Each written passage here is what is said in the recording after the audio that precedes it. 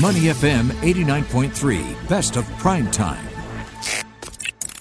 You're listening to Prime Time on Money FM 89.3. I'm Rachel Kelly, and now it's time for Eco Money, where we bring you the latest in sustainability and finance. Now, the past 7 years have been the warmest on record, and sea levels have risen to new highs. Well, that's according to the latest report from the World Meteorological Organization.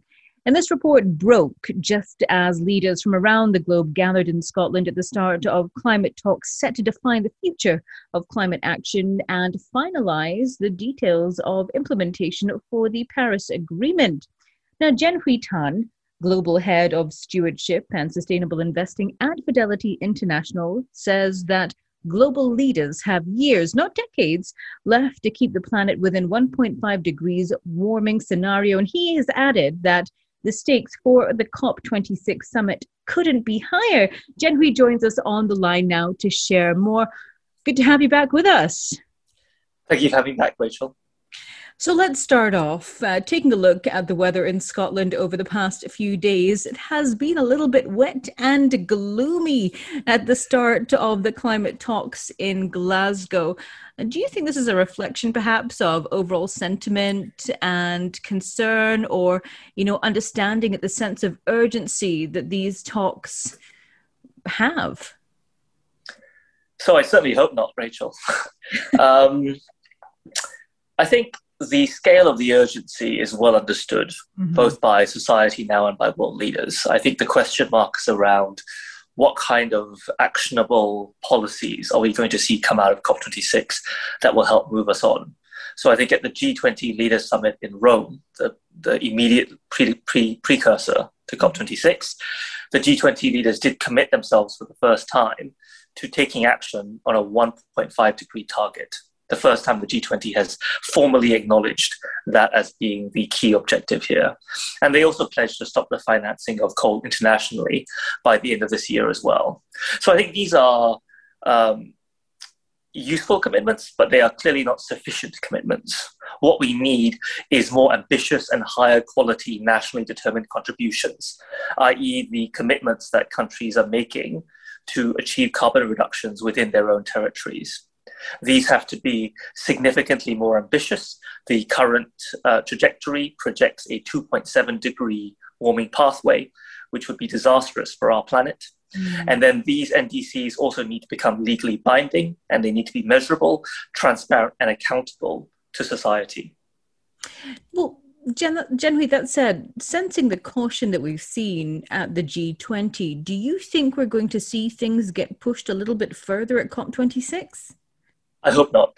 As you said at the beginning, Rachel, we don't have a lot of time to act. I think this decade is going to become decisive in whether or not our planet is able to limit global warming to not more than 1.5 degrees above what it was in pre-industrial times.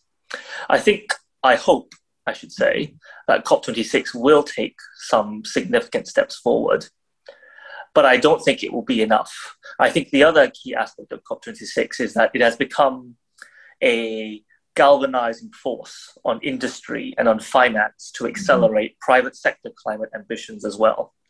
And that, I think, speaks to the key role that the private sector and the finance industry in particular has to play on this. We want to set more ambitious targets. Fidelity just recently announced its own net zero ambitions and our goal to halve carbon emissions on our investment portfolio by 2030. But we need to do this in partnership with national governments and with regulators as well. And that said, Jen-Hui, goal 3 of COP26 is to mobilize finance. It says to deliver their first two goals, developed countries must make good on their promise to mobilize at least $100 billion in climate finance per year by 2020. But international financial institutions must play their part, and they need to work together, unleashing the trillions in private and public sector finance required to secure global net zero. And this is something that you've spoken about in the past, because you've shared that tens of trillions of dollars are needed to reach climate goals. So what kind of targets do you think we might then see when it comes to the financial element and the role that financial institutions play from COP26 conversations? So I think there's 3 things that we should look out for. that will really help to meaningfully close the gap. The first is direct capital commitments to help address the financing gap. So in other words, public finance commitments to provide the kind of infrastructure and the research and development that is critical for the climate transition. So for example, when we've spoken about this number in the past, up to $130 trillion of investment are going to be required in clean energy and green hydrogen alone by 2050 if we're going to limit warming below 2 degrees. So that's the first aspect of it. The second aspect, I think, is the creation of market incentives, i.e. carrots and sticks.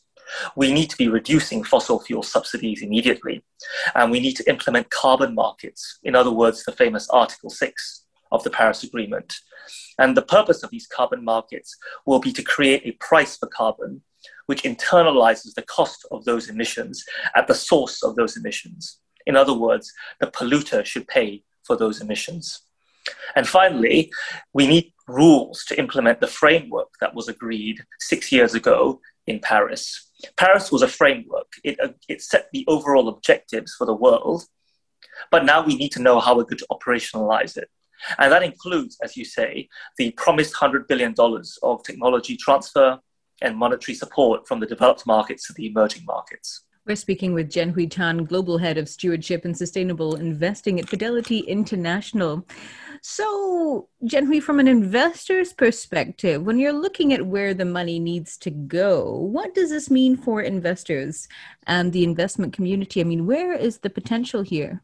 So I think in any scenario coming out of COP26, investors need to be bracing themselves for a balancing act with regards to climate change. And by balancing act, I mean the seesaw dynamic between policy risk and physical risk. And what I mean by this is that if we don't mitigate climate change fast enough, then it is very clear we're going to be facing a multitude of physical risks to the environment, i.e. acute and chronic changes to climate patterns that result in extreme weather events and second-order implications like mass migration, conflicts around scarce resources, food shortages, and so on. But if we act without proper thought and consideration, we will create increasing transition risk, policy risk, in other words, that arises from companies going from high to low carbon intensity and also going from low to high climate resilience. And these risks could include things like the fueling of inflation, which we've studied very carefully as well. And the reality, I think, for investors is that it's going to be a combination of the two. We are already at 1.1 degrees of warming, and there is a need for both drastic mitigation activity together with physical risk impact analysis to look at our existing assets and see where the real climate risks are coming from. And that, Jianhui, is the opportunity, isn't it? I mean, while there are risks and, this is a time of grave concern, investors have the opportunity to change things, don't they? We have the opportunity. We also have the responsibility. I'd say the spotlight is very much on the finance industry today when it comes to climate change, probably like no other issue before. And the finance industry collectively has a responsibility to bend private capital flows towards the kind of technological solutions, the kinds of innovations that we know that we need in order to have a habitable planet. But that bending of the flows is going to create really significant investment opportunities. We know that transition to net zero requires the funding of technological solutions and disruptive business models, as well as accelerating the transition of existing business models through our mechanisms of capital allocation and engagement. And we can be expecting a great deal more regulatory scrutiny as well. A lot of regulators, especially in this part of the world in Asia, are now putting in place frameworks, both for companies and for investors, to be increasingly disclosing on climate risks and climate investments. And so this needs to be part of the business as usual of any asset manager. And I think finally, we need to be developing the supply of investable products for investors as well. The demand side has actually been very well catered for. We have seen significant inflows into sustainable funds in the last few years.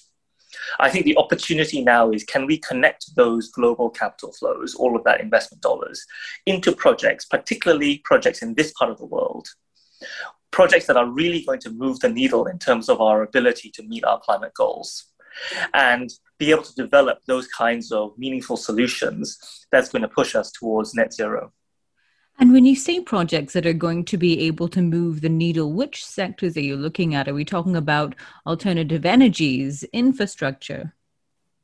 So all of the above. And I think that's the real challenge now. And I think maybe in some parts of the investment world, it's still underappreciated how far-reaching the race to net zero is going to be for every part of the economy, not just the parts of the economy that have traditionally been regarded as being more carbon intensive. So clearly, energy will be transformed. Utilities will be transformed. Materials will be. Mining will be transformed because we need a lot of those raw materials, whether it's lithium or nickel or graphite, in order to power this new energy revolution. But then at the same time, we need to transform food systems. Agriculture accounts for a very large part of greenhouse gas emissions as well. We're transforming consumer behavior. Consumers, I think, are increasingly becoming more and more aware of the need to put their consumer dollars in a sustainable direction. And that is changing the way in which businesses are responding to that consumer demand. And so from a financial services professional element, I guess there's a lot of reskilling, upskilling, upgrading, understanding of the changes that we're seeing happening within the industry on a global scale when it comes to regulation, when it comes to understanding different industries, how they're evolving, how they're changing, and what the opportunities are going forward. Yeah, 100%. Actually, I'm very excited about this trend, which I think is one of the trends that is least talked about in this transition, which is the rise of the dedicated sustainability professional within finance. I think the demands of ESG have always been there, but clearly there are significantly more than they used to be. And there needs to be more trained sustainability professionals to meet that demand. But at the same time, the role of those jobs is changing. So in the past, you could have said, well, it's mostly about data and dissemination of that data. Mm-hmm. But now I think you can clearly say that ESG has moved to the heart of business strategy. And you need people who are genuinely multi-skilled. You need people who understand the worlds of finance, the worlds of regulation, the worlds of climate, the worlds of product development, the worlds of marketing. You need people that can blend all of these things together. And you need people who are able to lead and influence in terms of their soft skills. The engendering the change the finance needs is not just about putting in place the right procedures and policies and processes. It's also about winning the hearts and minds of the existing finance professionals. How can you influence these individuals that control these capital flows and make sure that they are bought in on that journey, make sure that they genuinely see the value in it as well? So actually, if you put it all together, the sustainability professional of the future is going to look quite different from the skill set of the finance professional today. And I think that is tremendously positive. I think that has the real potential to transform our industry and to make it a better industry. Wonderful. Well, Jen Hui, thank you so much for taking the time to speak with me today. It's always a pleasure to have you on the show. Thank you so much, Rachel. Thank you. We've been speaking with Jen Hui Tan, Global Head of Stewardship and Sustainable Investing at Fidelity International. You're listening to Money FM 89.3. To listen to more great interviews, download our podcasts at moneyfm893.sg or download our audio app. That's AWEDIO. Available on Google Play or the App Store.